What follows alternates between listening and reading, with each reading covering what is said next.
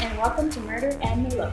We are a true crime book club podcast. I'm your host, Tara. And I'm your host, Michelle. Oh boy, today's a big day. Yeah. We're covering our first book, and it's a doozy. Green River Running Red by Ann Rule. So remember when I said I have the too much gene? This is what I'm talking about. Like, sure, cover the most prolific serial killer pretty much of all time with a victim count of at least 49. Yeah, great idea, Tara. Great idea. First one. Right? Before I started writing this episode, I was like, why do we rarely hear about this case? I mean, like, yeah, we all know about it, but I feel like not a lot of other podcasts cover it. And really, like, really dive into it. It's kind of like, oh yeah, we all know, like, it was just this dude and he killed a lot of people, but nobody ever really jumped into it. And before, I was like, well, it's probably because he is a boring dude. Like, he's just so normal that it's boring. And his victims, well, they're all sex workers. So unfortunately, the media doesn't care as much. Unfortunately. Yeah. But now that I've written this episode, I'm like, maybe it's because it is so much. There is so much detail, so much stuff to cover. Maybe that is why it doesn't get talked about as much. I don't know. But I'm excited to talk about it. I am too. Yeah. I mean, it's really interesting. Like, I didn't really know much about the case beforehand, just the small details, and holy crap, there's so much stuff. So much stuff. Yeah, but anyways, I digress. Hopefully I don't bog you down with too much detail, but I think it's all really important stuff to mention. Yes. Quick recap of how this works. We will discuss our thoughts on the book as well as the important details. So if you want to read the book and don't want spoilers, go do that first. Go do it right now. Otherwise, if you just want to hang out with us and talk about murder, come on in. We have wine. And on that note, grab your glass, get cozy. We're going to book club it up. Yeah, we are. So, like we said, the first book that we're covering is Green River Running Red by Ann Rule. Michelle, you were the first one that started reading this book back before this whole podcast thing even began. So, do you remember why you chose the book? Yeah, I chose it because I didn't know much about it. Like you said, like exactly. Everybody knows about the Green River Killer, but they don't know about the Green River Killer. And I really enjoy Ann Rule's writing, so it was really kind of an easy choice. Yeah, totally. I was pretty excited when you picked this book because I was like, yeah, I do want to know more about this. Yeah, like, why not? I'm so happy I picked it. Yeah, it's great. So I'll just tell you a little bit about the book before we deep dive into it and go through all the details. So. This victim-focused book follows the destruction and overwhelmingly frustrating case of the Green River Killer. He terrorized sex workers and puzzled investigators in Seattle in the early 80s. It follows the Green River Task Force from its inception through many staff changes and budget cuts and media challenges until the eventual capture of the killer in 2001. The book is written with insider info only, like Ann Rule can get, and keeps you in suspense with the desire to keep turning the pages until you find out all of the things. And speaking about Ann Rule, About the Author reads, Ann Rule wrote 35 New York Times bestsellers, all of which are still in print. Her first bestseller was The Stranger Beside Me, about her personal relationship with infamous serial killer Ted Bundy. A former Seattle police officer, she used her first-hand experience in all of her books.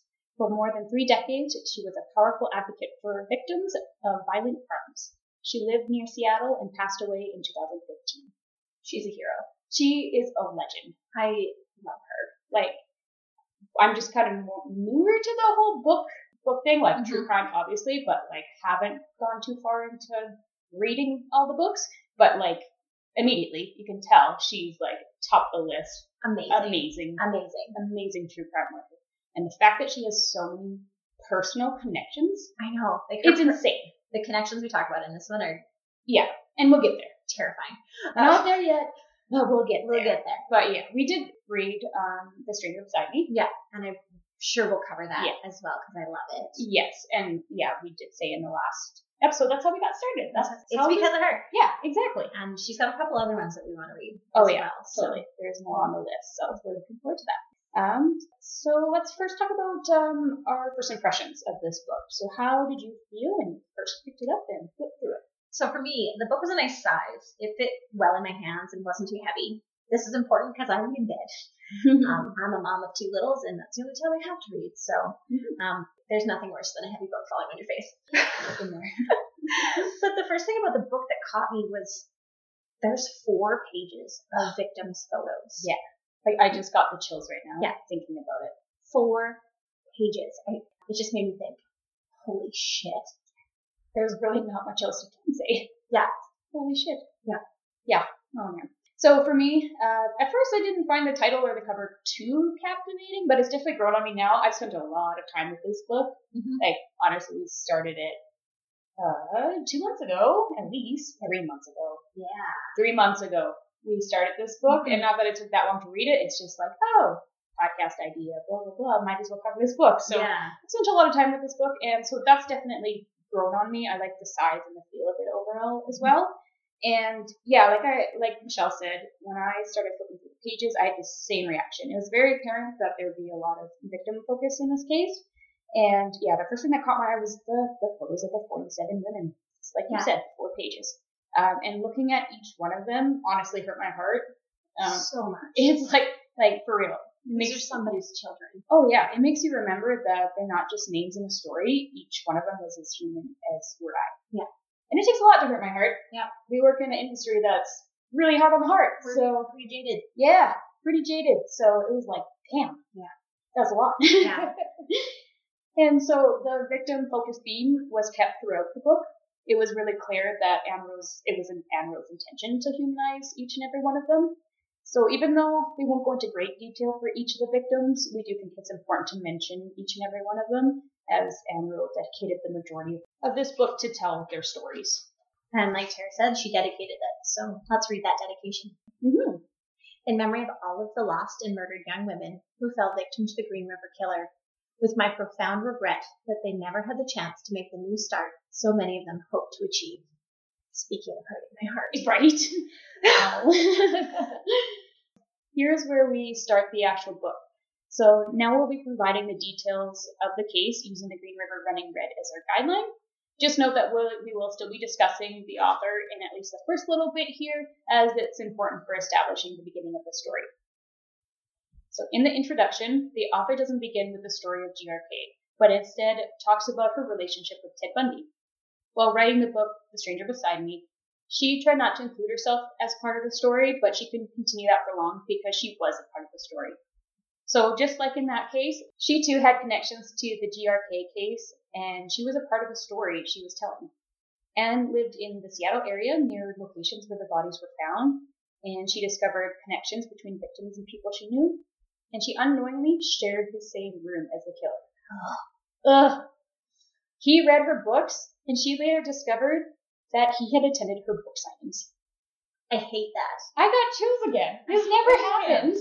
I hate him. Literally, chills through my body. Yeah. Oh, that's so creepy. And I think she even mentioned saying, like, she'd be doing these press conferences or she'd be talking about a new book, and people would always ask about the Green River Killer, and she's like, oh, yeah, never know. He might be in the same room as us. Kind of like, ha-ha. But he was. Wow. Yeah. Crazy. Yeah. All right. Moving on. Yeah. So the summer of 1982 is where it all started, when Anne recalled a particular article in the local news about 2 young boys that had found a body of a woman floating in the Green River under a bridge in Kent, Washington.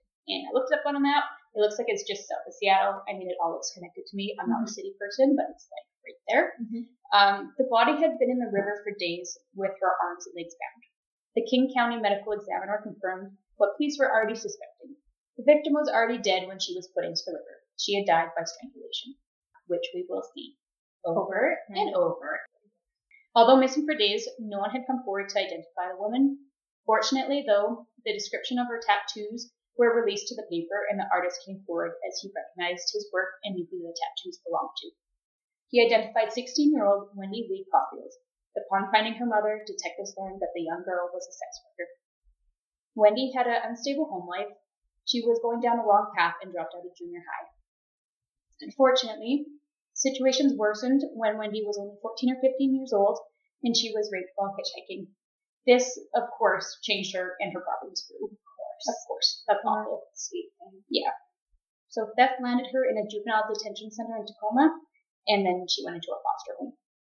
She was a chronic runaway, so when she didn't return from a 24-hour pass on July 8, 1982, no one went looking for her. Her body was discovered by those boys a week later on July 15th. Those boys. Oh, could you imagine? No. Oh my god. Oh, yeah, that stuck with him for a while, I'm sure. Sure of it. Most of the victim stories are very similar to this one, so like I said earlier, I'm not going to go into detail for each victim.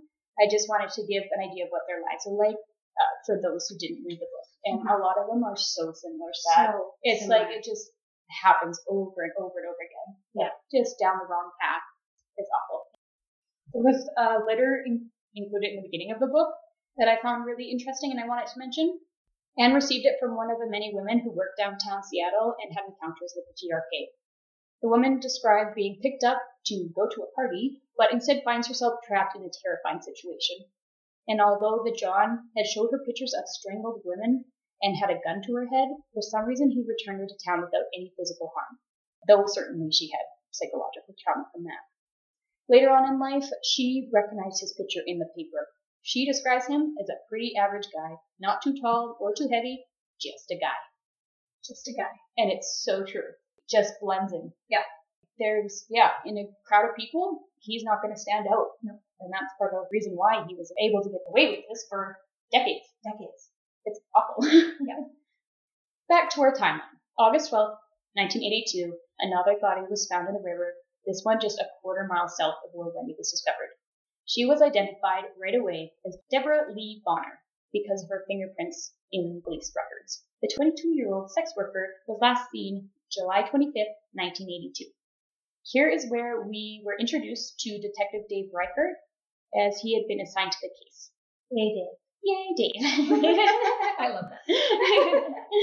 The first two victims didn't have any links other than, obviously, their body sites and then the type of work they were in. So I was surprised that the homicide investigation had interviewed almost 200 people within the first week. We don't see that very often in these kind of situations. Like, I was really surprised. Yeah, that's crazy. I know. It's like, a lot of times, unfortunately, it's like, oh, well, nobody's going to be looking for them. They put themselves into this situation. Yeah, and like, it's awful, but they lack the compassion to but I love that they interviewed 200 people. That's wild. Like, yes, that's why we say, go Dave. Yay, Dave. 3 days later, on August 15th, a treasure hunter found something unexpected in the waters, which, honestly, treasure hunting in the water sounds very fun. Yeah. But maybe not in this case. He found two still figures floating beneath the surface. Of course, they were dead bodies. Yeah. Weighed down by heavy rocks placed on their breast and abdomen. It's so strange. It is. I don't think I've really heard that in other cases before. No. Right? Yeah. It's very strange. Dave Reichert and Patrol Officer Sue Peters were at the scene. Major Dick Krasky, commander of the Major Crimes Unit, was called as well, and he had previously worked on the Bundy case. He, I'm sure, was hoping that he didn't have to go through that whole thing again. But he did. Yes. This part was already really interesting to me, with finding the two bodies in the river and how they were found, how they were submerged and everything, but it gets crazier. Reichert was so focused on the bodies in the river that his foot slipped in the grass, and he almost stepped on a third victim. Can you imagine? No. Oh my god. I just kind of gagged a little bit. You guys? Oh my god, I can't imagine. So, there was a young girl hidden in the thick vegetation who had been strangled by ligature, and which is another theme that we'll see throughout. Yeah. The killer must have been very comfortable with the area to carry 3 bodies down a steep, slippery riverbank, and also take the time of positioning the boulders on top of the first 2 victims. Something must have happened, though, for him to leave the third girl in the grass after taking such careful maneuvering to hide the first 2 victims at the bottom of the river. We don't know what he was interrupted by, if it was someone or something, or if he was just simply exhausted. To me, it makes more sense that he was interrupted, because it doesn't make sense that he would just be exhausted and stop what he's doing. Like, why wouldn't he place the body at least in the river? It would have sped up decomp and would have removed evidence, and maybe even like took that victim away from the other 2 victims, exactly. Right? And if he was tired, he could have sat down, he could have had a nap. Right? Like, whatever. He was comfortable. I think he was interrupted by somebody, like, totally. walking their dog. Yeah, exactly. It doesn't make sense any other way. To me, at least. Yeah. What do I know? So who were these girls? The first was identified by her fingerprints. 31-year-old Marcia Faye Chapman. She lived on the Strip and failed to return to her 3 children on August 1st. Yeah. So fun fact, skin slippage caused by long immersion in warm water along with decomp makes it very difficult to take fingerprints. Because as the body decomposes, hand and finger skin loosens so much that it can be slipped off like a glove. So, to get a semi-decent print, pathologists sometimes have to sever the skin at the wrist and then slip their own damn hands into the glove and press the soggy finger into an ink pad. Yep. Oh my God. I'm so sorry to laugh at that, but it's just wild. I think pathologists are amazing, but damn. Do you think that's how Buffalo Bill holds hands?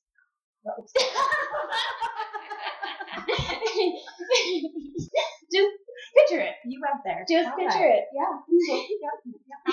Put that image in your head. Sorry. Anyways, back to the story. I had to, lighten things up a little bit because it gets dark. It's heavy. Yep. Also, I thought it was really interesting that she was so much older than the other victims. Like I said, she was 31 years old, but she was also known as tiny. So I'm assuming that it was her appearance. Body type. Yeah, body type. Yeah, she must have appeared to be younger than what she actually was. The 2 victims that were in the water had been symbolically raped, which the detectives had a few theories on. So this part is pretty fucked up, so I apologize in advance. The women had triangular-shaped stones inserted into their vaginas so tightly they had to be surgically removed. And that is not fun to say out loud, but these weird details are pretty important, I think. They are. Yeah, that's what makes this case not so average like people think is. Yeah, so being a fan of Criminal Minds, I thought right away that this likely had something to do with an impotence issue, which, sidebar, I was really struggling to figure out the word impotence while writing this, and all I could think was infancy, which sounds so funny. It is not a word as far as I'm aware. So anyways, my search history now looks very strange because I had to Google looking for the word impotence, which is so strange. But also, to sidebar my sidebar story, this makes me think about searching for weird medical things on Google. Yes, I do this all the time. And I have one particular time that was hilarious when I was going to school at NAIT and I was in the veterinary medical assistant program. We're learning about all the weird medical things, right? We're learning about cattle and we work in a mixed animal practice. So, I wanted to look into that kind of stuff more and have a good understanding about it. But we were talking about prolapses and specifically like uterine prolapses, which are awful. It's a thing. So, I don't know, for some reason, I was like, I need to know what this looks like. So I put it into Google. I did. The worst part was I didn't specify cattle. No. Yeah. I had the worst pictures. The worst. Like, they're ingrained in my head. Oh, Tara. Yeah. I know, it's messed up, but I just want other people to feel my pain because I had to experience that. So yeah, for our listeners, if you want to Google it, Google cattle uterine prolapse. Very important. And so that, now I know. Whenever I Google a medical issue, I specify the species. That is important. Yes. So you take away anything from this podcast. Take away that. Be diligent. Yes. Details are important because you never know what you're going to get. So anyways, Michelle, do you think I was on the right track with my Criminal Minds theory and what this act could have symbolized? You actually were. Cool. They thought that the killer maybe couldn't get it up, for lack of a better term. It is an impotence, whatever, and got mad. So instead, he used the rocks as a fruit substitute, which horrible, gross. I hate you. Yeah. It could also have been a way to denigrate his victims, and I had to look it up. Denigrate means to blacken someone's reputation.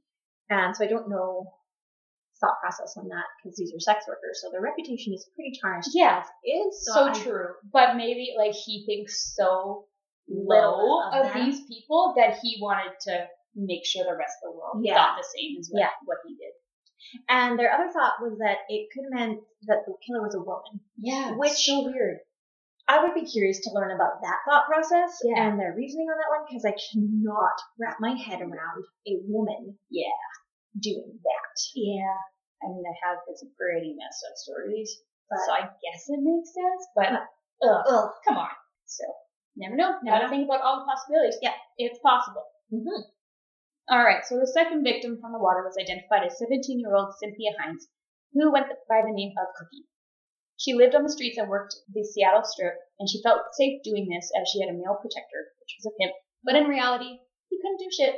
Mm-hmm. The last time he saw Cookie was August 11th. Mm-hmm. The moment that she gets into a vehicle with a stranger, it's over. It's gone. What is he going to do? Yeah, so she's not protected. The third victim found that day was identified when a sketch of her face was published, and her family realized that she had not come home and why she had not come home. The girl in the grass was Opal Charmaine Mills, barely 16 years old.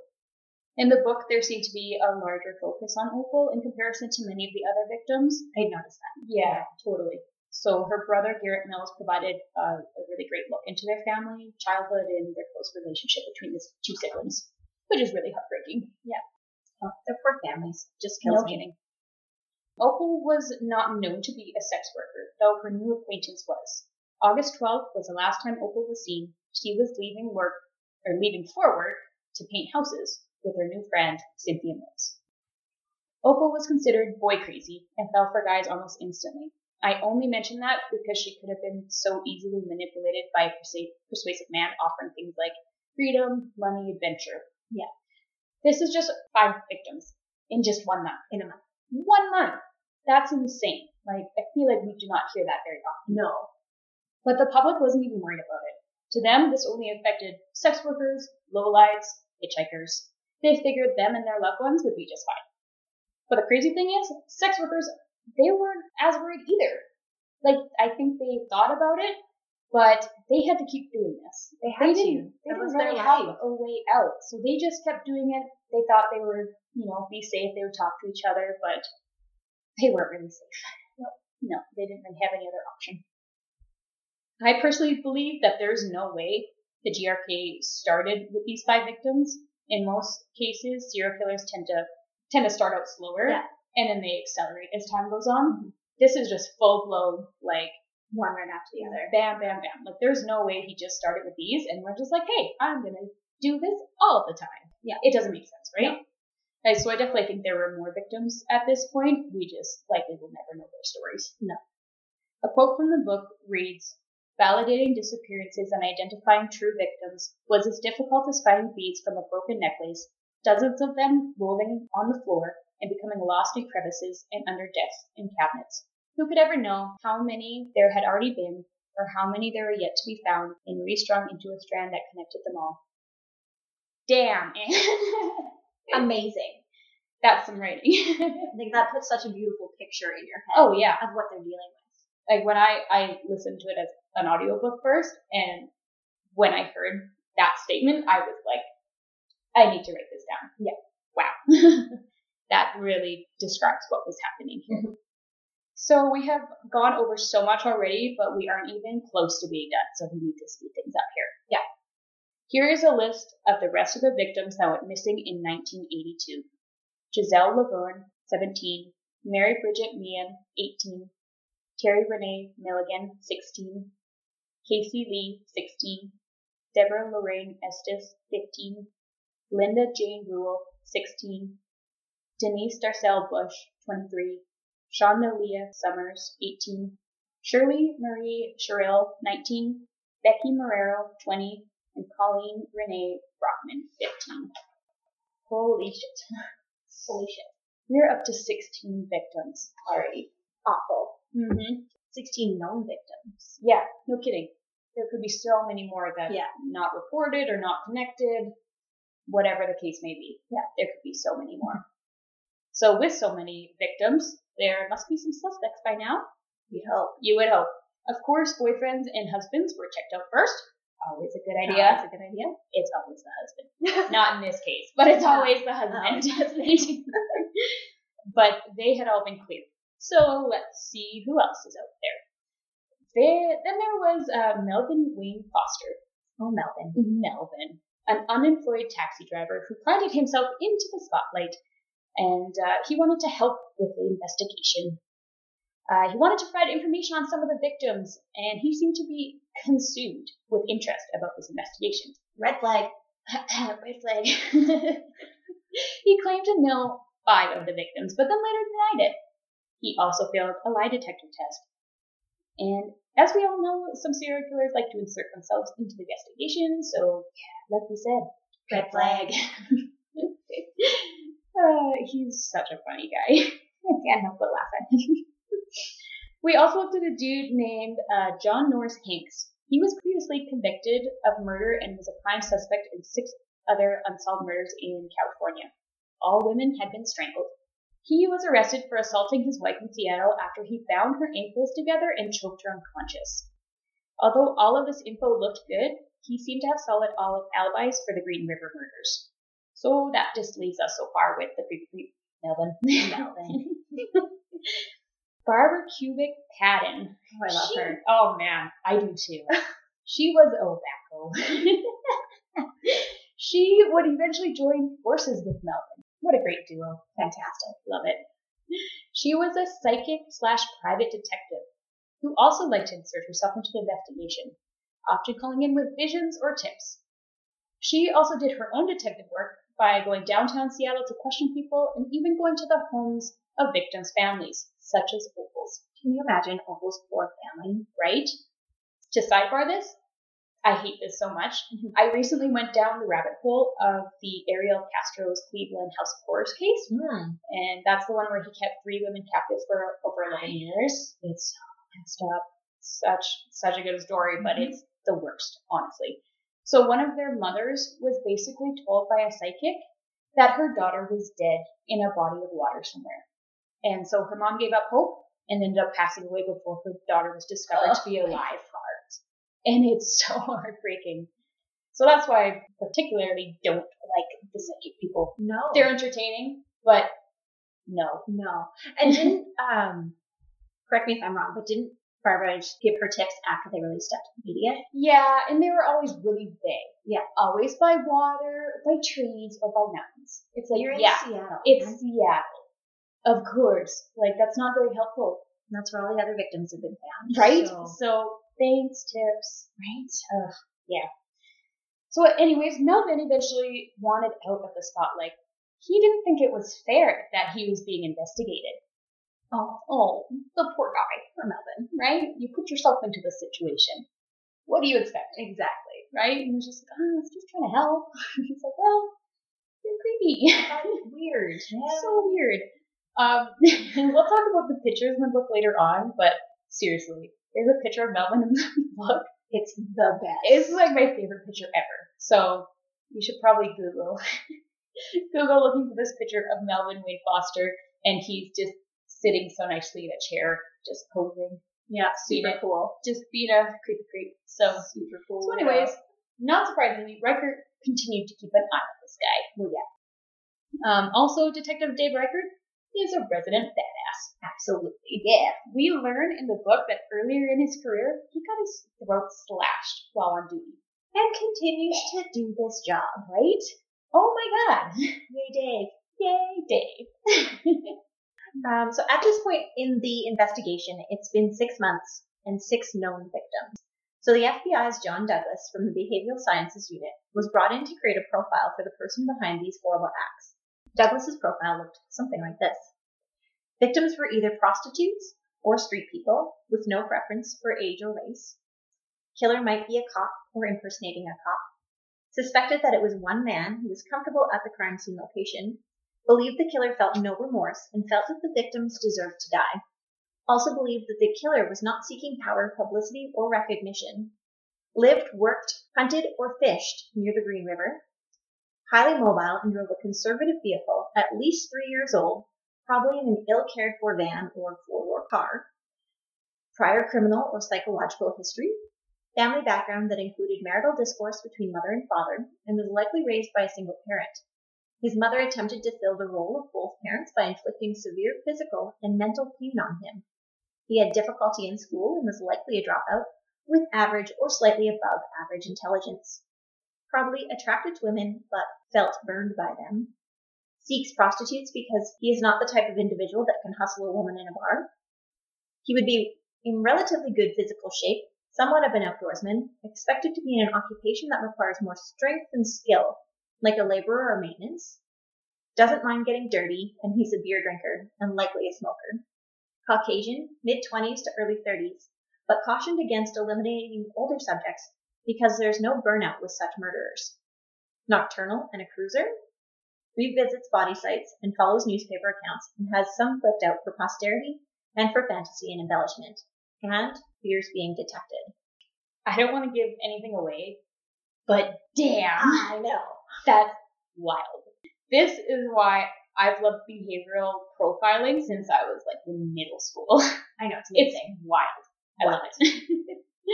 And also one of my favorite things about true crime is when we get to take a look into the killer's childhood and try to find answers as to why they turned out the way that they did. So in the book, we get some great insight about the boy, still not using his name. Yeah. Did we say that we're not using his name? I don't think we did. I don't think we did. But we're not. It's a long time into the book before. Yeah. Like over half his name is mentioned. Which is great. Yeah. Because fuck him. Yep. And it's all about the victims for like the majority of the book. So and I love that. I do too. Yeah. It's really good. So we will call this person the boy. And I think eventually he turns into the man. Yeah, he does. It's kind of like hard to, switch over. Yeah. It's kind of like a weird integration, but we'll figure it out. It makes sense. It will. Yeah, you'll see.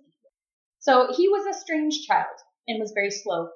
He didn't feel like he fit in well with his family because there was nothing special about him. In school, the boy struggled with dyslexia. They didn't actually use these words to describe it, but it was pretty apparent. And at home, he struggled with bedwetting. When this happened, his mother would become angry and would scrub him in the tub, which is really gross. The only time he felt cared about is when his parents thought he had drowned, and this made him feel somewhat better. But he had a laundry list of other issues. He had allergies, and his parents would call him filthy because, his nose would run. And he couldn't orient himself, and this would get him lost, and then his parents would get angry. There also were school bullies that would beat him up in the alley, and this too angered his father, who once said, "If you come home one more time beat up, I'll beat your ass myself." That sounds like a stand-up guy. Yeah, and he probably did, honestly. Probably. Eventually his dad taught him how to fight, in which he became really good at, and this pleased his father. He became good at pinning his victims down to the ground, and that gives me the chills. That's not a skill that you usually talk about. No, I don't like it. So yeah, anyways, it's just his childhood, it really paints a picture here. It does. Like, he only gets positive reinforcement when he's almost dead or he's hurting other kids. Otherwise, he's filthy, he's gross, he's disgusting. Yeah, he's dumb, he's not special, like all that stuff. So no wonder he turned out the way he did. Right. So, of course, with this encouragement from his father, when, he beats up children and pins them to the ground, he becomes fascinated with violence. And at the age of 8, he starts playing with fire. 8. I know. I keep having to remind myself that he's a tiny human at this point. It's messed up. I would lose my mind. Could you imagine? Okay, I will say that I've always been a pyro myself, but I think it's much different. Yeah. I grew up, in the backwoods, really far away from other people. We just, piles of sticks. Yeah. Not houses or anything weird like you would do. So much different. Just want to throw that out there. I don't know why I have to justify myself. Keep an eye on you. Yeah, sir, I'm not hiding anything. All right, let's jump back to where we were before, January 1983. The Green River Task Force was continuing their investigation, the same place where the TED Task Force was previously held. Yeah, so for Ted Bundy. Yeah, so that's kind of interesting. Damn it. Stuck in that room again. Yeah, no kidding. You're stuck in this room forever. Dave Reichert and Faye Brooks from the Sex Crimes Unit fielded most of the incoming calls, and the number of missing women continued to climb. Here is a list of the victims that went missing in the first half of the year. Elma Ann Smith, 18. Dolores Williams, 17. Sandra K. Gabert, 17. Kimmy Kai Pitzer, 16. Gail Lynn Matthews, 24. Marie Melbar, 18. Martina Teresa Offerly, 19. Cheryl Lee Wims, 18. Constance Elizabeth Owen, 20. Carrie Ann Roas, 16. Kelly K. McGinnis, 18. Kelly Ware, 23. And Carol Ann Christensen, 22. So I ended with Carol Ann because it was not right away clear if she was a GRK victim, and I wanted to discuss why. So her body was discovered a few days after she'd gone missing, and it was very clear that the killer had staged the body. So she was lying on her back in a half-sitting position with a brown grocery bag over her head, hands folded across her stomach and topped with ground sausage meat. On her throat were 2 dead fish, cleaned and gutted trout, and an empty bottle of wine was placed across her lower abdomen. It was all very strange. So strange. None of the other victims had anything like that. No. So Carol Ann also didn't fit the victim MO. She was not a sex worker, and she was not found near the Green River or the Pacific Highway. She was, however, strangled by ligature, and later it was discovered that she lived and worked right in the kill zone. That leaves us off in mid-July and with 29 victims. It has only been a year since this all began. Oh my gosh. Ugh. Women were going missing rapidly and bodies were being discovered slowly. Continuing with the rest of the victims in 1983, a set of remains were found, but only to be known as bones. The rest of the victims included April Dawn Buttram, 17, Deborah May Abernathy, 26, Tracy Ann Winston, 19, Maureen Feeney, 19, Yvonne Shelley Antosh, 19, Mary Sue Bello, 25, Pammy Avon, 16, Patricia Ann Osborne, 28, Delise Louise Wager, 22, Kimberly Nelson, 20, Lisa Lorraine Yates, 19, and then there was just 2 more that we know of in 1984, Mary Exeta, 16, and Sydney Smith, 17. And I really hope I got all of the victims and I pronounced their names correctly. Yeah. I want to give them all their time and be respectful. Between all of these murders, investigators thought they had discovered a pattern. Victims were disappearing a week apart and almost always on weekends, but the pattern didn't continue for long. Also, only a small amount of bodies were being discovered.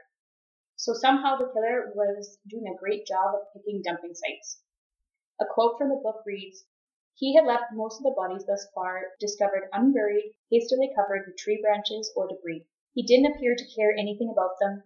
He just threw them away like broken dolls." That's true, yeah.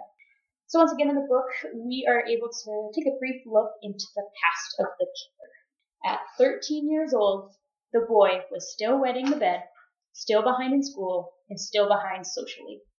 His mother continued the gross scrubbing in the tub thing, and those were his first sexual experiences. Gross. He also learned from his mother that masturbation was one of the worst sins, even worse than rape. F you, Mom. Yeah, gross. You suck. You're a terrible human. That's all I can say. So, of course, he became a creep. He was a window peeper and a frauder, which apparently means one who rubs in French. Gag. Yeah, so I have a few French friends. I mean, we're in Canada, so I know some French people. So I figured I should probably confirm that. So I texted my friend Shannon, and I asked her if the word frauder in French means one who rubs. And she said yes. She said it can also mean rub, like you can fraught your floor. So I guess context is important. Yes. And I thought that was kind of funny, so I wanted to include that. Yes. Because, yeah, it's going to get really dark here right away. It is. So, just trying to lighten the mood. Because this piece of garbage also started hurting animals. Ding, ding, ding. You know what that means? That is the final piece that makes up the McDonald Triad, or the Triad of Evil. Yep. It sure does. And yeah, I'm sure 99% of our listeners know what that means, but if you wouldn't mind explaining, Michelle, what am I talking about? So, Wikipedia defines the Triad of Evil, also known as the Triad of Sociopathy, or the Homicidal Triad, is a set of 3 factors that has been suggested if all 3 or a combination of 2 are present together to be predictive of or associated with later violent tendencies. particularly with relation to serial offenses. Psychologists today debate this theory a bit because forensic psychiatrist Jan McDonald's research was done on a very small control group in 1963. So they question its accuracy. But as far as I'm concerned, it's a thing. It's a thing. It's pretty much across the board. Yeah, we see it all the time. Yeah. And it's funny that I didn't even know that it was being questioned because I was just like, oh yeah, it's a fact. It's just how it is. Yeah. Yeah, so I'm glad you looked that up. Now I will briefly explain this part, but trigger warning, animal abuse. This kid had issues. Yeah, he did. He was always angry and nothing changed that, even beating up other kids. So one day he was home alone and he was mad and he got a horrible idea. I hate this part. Yep. He forced the family cat into a camping cooler and shut the lid tightly. He made himself wait until the next day to check on it. Of course, the cat had suffocated and this pleased him. His anger subsided, at least for a little while. I hate him so much. There's the chills again. Yeah. Killing made him feel strong and important. He also was compulsive and did things like break windows just because he picked up a rock. Shithead. Yeah, totally makes sense. Mm-hmm. So picking up rocks made him break windows. Well, apparently having a knife makes him stab people. Even better. Right? And spoons make people fat. Right? Totally. Yeah. That's just how it works, right? So he was on his way to a junior high dance, and he pulled a 6-year-old boy into the bushes and stabbed him once in the kidney. He wasn't worried about the boy dying. He was worried that the boy would live and be able to identify him. Fortunately, the boy did live. Unfortunately, he did not know who stabbed him. I hate him so much. Right? He's 13. 13. What the hell? I'm not supposed to hate 13-year-olds. I know. They're supposed to be innocent. And having fun, right? And, you know, Exactly. not stabbing I remember tiny humans in the bush. Right? Like middle school dances, those were the best. So much fun. Now they're kind of ruined. A little bit. Yeah. So the boy was discovering that death excited him. He was fascinated by a boy that drowned in a nearby lake, and when a woman who was strangled with the cord of her bathrobe when she was walking around the block to cool off, which happened really close to his house. So I feel like that had some type of connection to his later killings. Yeah, because he killed everybody by strangulation. By strangulation with ligature, specifically. Mm-hmm. So that's pretty messed up that carried through his life, and that was such a big focus for him. The investigation changed in November of 1983 when the new sheriff decided that it was time to change things up. Finally, they realized they needed more money and more personnel. No way! Right? We only have, like, how many victims at this point? Over 20. Oh, my God. Dick Kraske was replaced with a new commander, Frank Adamson, because Kraske had not caught the killer yet. It's like, well, you know, probably could have had some more help. Yep. Yeah, some more money. Right? Funds would be nice. He was working at such a disadvantage, it's not surprising. They originally only had 5 detectives on the task force, and to make things worse, a power surge erased all of their data that was sorted on a computer. I remember reading this part out loud to my husband. I was like, you work on computers. Right? And so do we. And this is in the 80s. Oh my God. And he was like, that sucks. I can't even imagine how stressful that would be. Yeah. Because not only are they now trying to go back and replace the information that they lost, the killer is still active and taking women at an insane rate. Yeah. Like they're just trying to play catch up, and oh my God. And they must have felt like they were drowning. Like how did they even go into work? Right? I don't understand. Like, want to. Nope, I don't think so. Back in September, they received an interesting letter titled Going About Catching the GRK. It was written in shaky handwriting and had lots of spelling errors. We will likely never know if this was from the real killer. It did mention that he was dating many, we both did air quotes, dating many sex workers and not hurting them, so then they would go back and tell the others that he was an okay dude. And I have heard that he actually did this. I've heard that too. Yeah, the real GRK killer wanted to make it known because sex workers would talk to each other. He wanted to make it known that he was a nice guy. Yeah, so go tell all your friends. So that's pretty good. And then another letter was received in February 1984. This one was typed on a typewriter and was more of a coded message, which are kind of fun, honestly. Yeah, they're pretty wild. So on the outside of the envelope, it had a note that said, very important. Spelled wrong again. Spelled wrong. I-N, blah, blah, blah. You know. And the letter was written with no spaces. So at first glance, it seemed like it did not make any sense at all. So they started to try to pull it apart, figure out what it said. I mean, it still didn't make a whole lot of sense at times. So many errors and weird words thrown in there. But eventually they were able to break up the letter enough to get some information from it. And so, again, like I said, they were not sure if this was from the GRK, but it did contain some unpublished information, such as, quote, one black in river had a stone in vagina. Why? And it also mentioned the specific type of wine and the fish found on one of the victims. The victim that they didn't think was connected. Right, exactly. But still, some detectives were not convinced this was legit. And then he signed it as Call Me Fred. Yeah, this is so weird. Call me Fred. Weird. Why? I don't want to call you Fred. I know. I want to know your real name. Yeah, can you just let us know who you are? I'm really interested to know why some of the detectives didn't think that this was the real killer. And do you think that it was like newer detectives that didn't have that information because it got erased on their computer? Oh, maybe I didn't think about that. Or they just like. But I feel like that's a pretty big detail, and they withheld the details about the stones. Yeah, totally, because that was specifically they wanted somebody to be like, hey, what about the stones? And they'd be like, hey. You're our guy. Exactly.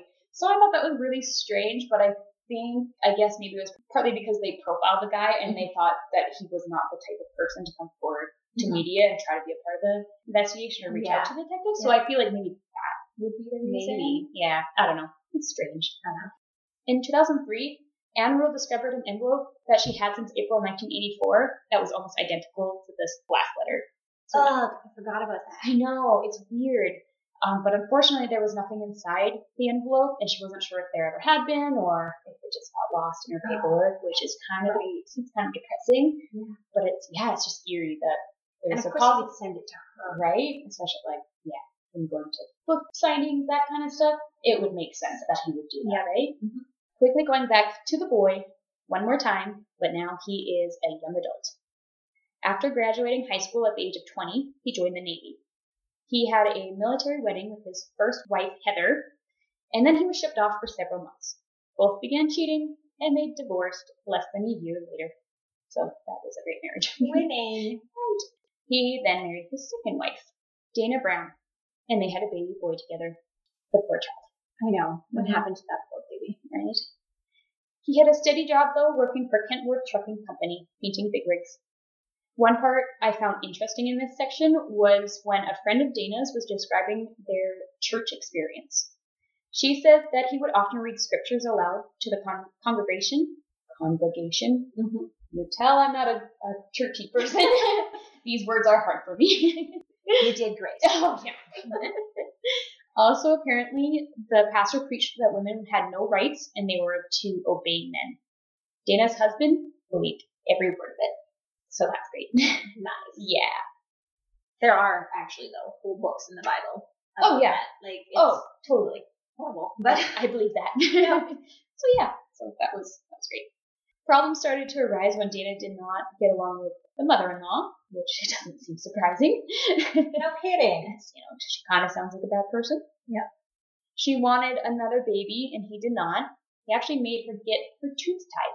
That's really hard to say. One make a person get their tubes tied. Actually, I can tell you, because she had a gastric bypass surgery to make her skinny because she was quite overweight and she had a lot of, self-conscious problems with that. So she had the surgery. It worked too well. Mm-hmm. And if she didn't get it reversed, she could have died. Mm-hmm. So she was going under anesthesia and he was like, hey, you need to get your tubes tied. And so she did. And right after that, they divorced. And I mean, that's a relationship where they out obeying your husband, right? So yeah, I guess she would feel like she has to. Yeah, and it's like, well, I guess it makes sense. This will help our marriage, and I'm going, under anesthesia already, so I guess that makes sense. Yeah. But yeah, that was pretty crappy. She also began cheating on him, and they divorced in 1981, which is right before, all the 1982. Yeah, 1982 is when the really bad stuff started happening. Just throwing that out there. Yeah. Not too long after, in May of 1981, he moved in with a woman named Darla Bryce after they met at a Parents Without Partners group. Yeah, right. They seemed to have a fun relationship. And by that, like, all they did was have sex all the time. And in weird places. Outside, in public, that kind of stuff. Yeah. Mm-hmm. But they seemed to really enjoy their relationship and didn't set off too many red flags for her or anything like that. Mm-hmm. But he wanted custody of his child, and she couldn't handle that. And he never told her that he loved her, and that really bothered her, so she left. Which, fair enough. Yeah. I mean, you move in immediately together, you're together for a while, and then he's just like, no, I'm not going to acknowledge that. I'm going to bone you in the park. I'm not going to tell you I love you. I love that. Sorry. It's true, though. So, trying to wrap things up here. In spring of 1984, reports of missing women seemed to have stopped. In March, another cluster of bodies were discovered, so this put the number of found victims at 14. And just a reminder, that's just what they found victims that they knew were GRK. That's not the women that were missing. Yeah. Right? The task force looked at thousands of suspects at this point, but all were eventually cleared. By June of 1984, the official total of GRK victims went up to 26. So that was a very short amount of time between 14 and then jumped to 26. Yeah. 18 were identified, the rest were all bones. Yeah. So I feel like we have mentioned Ted Bundy quite a few times already. Mm-hmm. And this is the real deal. Yeah. Ted wanted to help in the investigation, and he was interviewed on November 16th and 17th of 1984. He was sitting on death row at this point. Yes, in Florida. Yeah. And he was just like, hey, I'm not getting enough attention. Let me help. Let me help you. So I'm a narcissist. Right? Only a little bit. No, just a little bit. He considered himself the expert on serial killers, of course. And honestly, he probably wanted to help the investigation for two reasons. One, like I said, he wanted the attention back on him again, of course. And two, he didn't want the Green River Killer to be his records. Yeah. Yeah. Which is, again, a totally narcissistic piece of shit kind of thing. Right? Yeah. Which later, like, the GRK killer was like, haha, at least I was the best at something. So he had the same train of thought. Gross. It's messed up. The book says, in the end, Bundy only offered theories that might be validated one day, but he couldn't lead detectives to the killer. I actually found this part kind of disappointing. Me too. Because they even said on the back of the book, whatever, yeah, it even mentions that Ted Bundy was a part of the investigation to help catch the killer. Which he was, but I get it, wasn't, but it was literally one page in the book. Yeah. And it didn't give them any information. They didn't even, from what I was looking at, and I was skimming at this part, trying to put together this episode, but it didn't look like it actually had any details about what he offered. No, and I think part of that would be and not wanting to put too much attention on Ted Bundy because it's not his story. True, right? But we've mentioned it so many times already that it's like, yeah, this is. I remember being so excited when I got to that point in that book and I got to work and I was like, I'm at Ted's part, right? I know, like, what is he going to say? And it was like a page. Yeah. And I was like, oh, that was kind of a let down. Oh, well. I thought it was going to be more interesting, but what can you do? Yeah. Moving on. Since it seemed as though women were no longer going missing, it must have meant that something drastic had changed in the killer's life. And it appears that that was true, as it seemed that he had gotten custody of his child. The boy was getting older and was becoming more aware of his surroundings. And so I think it was harder for him to get away with things. Yeah. I think his son is paying attention to what Dad's doing. I think they did say it. His son was along for the ride for one of the killings. And that just makes me want to go throw up. It's awful. It doesn't sound like he saw anything bad, but he was in the car. They left the car, and one of them came back. Hopefully he doesn't remember any of that, but I'm sure just knowing what his dad did. Yeah. Probably messed him up. Fair enough. I sure hope he has good counseling. Yep. Me too. Mm-hmm. Also, the man was getting increasingly social and was finding female companionship from the Parents Without Partners group. Which is kind of strange. It is. I thought that was really weird. Like, I just expected things to get, like, much worse for him. But he's like, I get to talk to women. And being satisfied with doing normal human things. Yeah, it's so strange.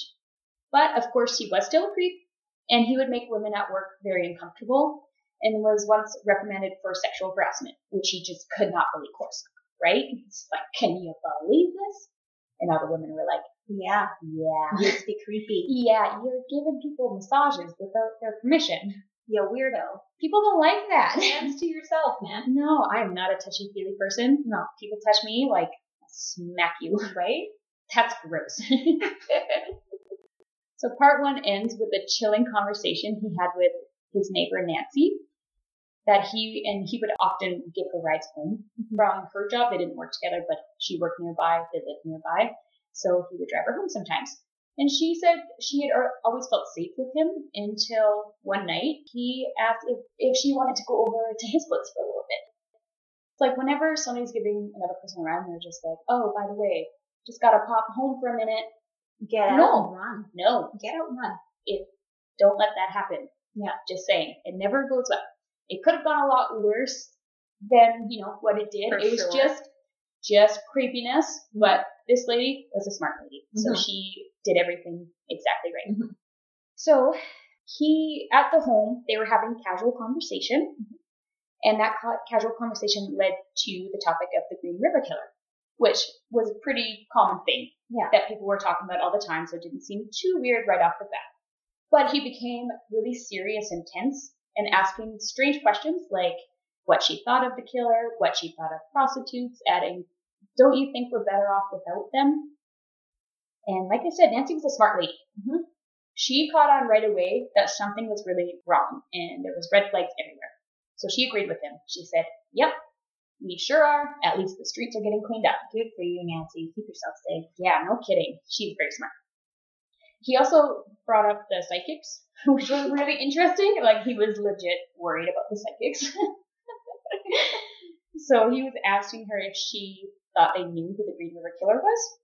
And she said that if they did know, they would never say. For one, the police wouldn't believe them. And two, they would be killed by the Green River Killer if they named him. Again, Nancy, you are so smart. So smart. He did press her a little bit more about her thoughts on sex workers, such as, would you ever be a sex worker? Obviously, she said no, and that kind of stuff. So Nancy brought up their families, saying, how could the families go on? They had small children, they had mothers, like, don't you think that would be upsetting? And he then got upset because he thought that she was now siding with the sex workers. So he asked, are you changing your mind? You agree with prostitutes now? And she said, of course not. I just think it's really sad when you think about the families. Mothers and fathers who never see their daughters again, kids who never get to know their mothers. I just feel really sorry for them. He said, they're better off without them. And Nancy took a chance and said, do you really think that? And I thought this was really interesting. I think he paused for a little bit and then realized, I'm giving this away a little bit too much. And he said, no, of course not.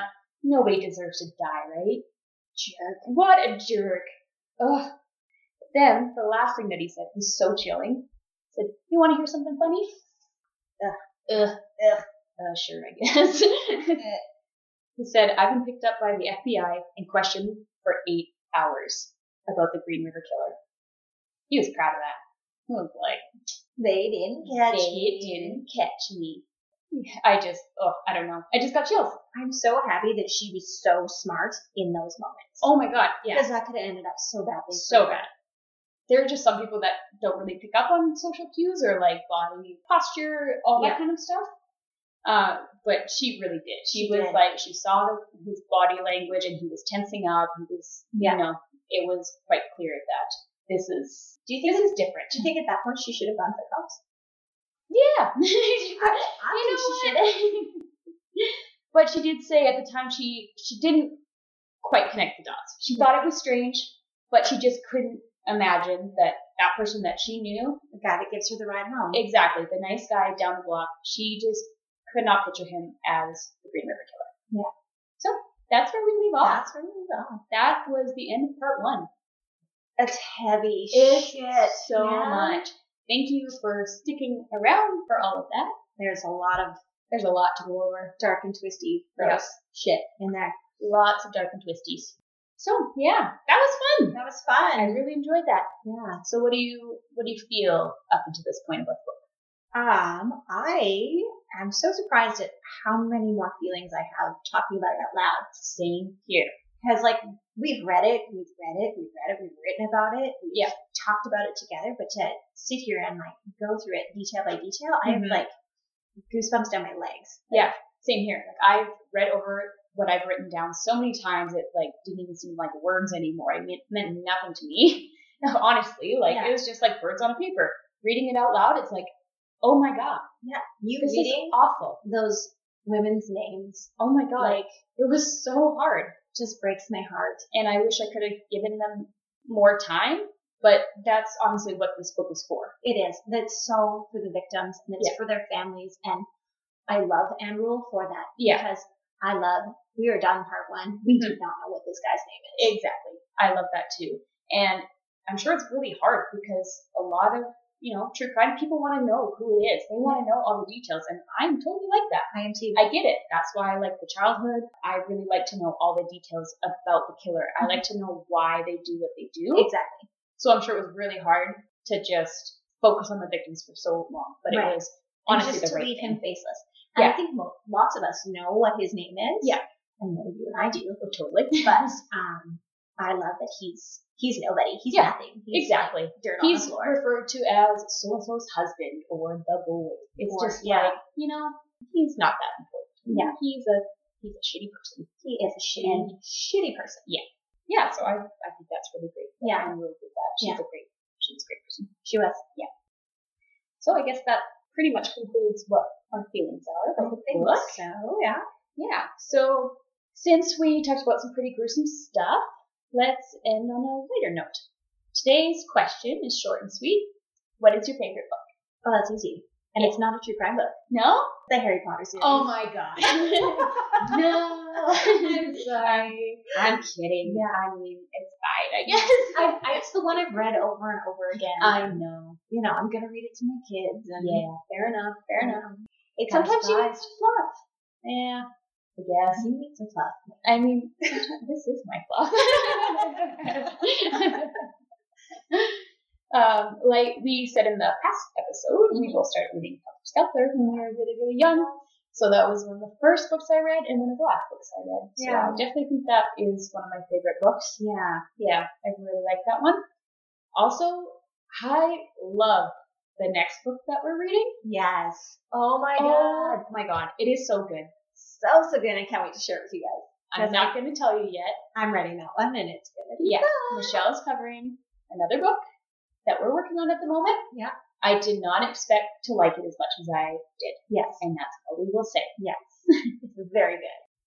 Right. So we want to hear your answers too. So tell us what your favorite book is. You can email us at murderandmerlot@gmail.com. Find us on Instagram at Murder and Merlot Podcast, Facebook at Murder and Merlot Podcast, and Twitter at Murder and Merlot 1. And let us know what you thought about our first real big episode. Right? Let us know. And honestly, I probably missed a lot of detail. Yeah. I'm sorry. There's so much detail. You did well. Well, thanks. I feel like that was a lot. And there's so much more stuff that I would have loved to include, but it just, guys, is not possible. Pretty sure the audiobook was 20 hours long. Yeah. It's a lot. Yeah, it is. Anyways, you can find us anywhere you get your podcasts.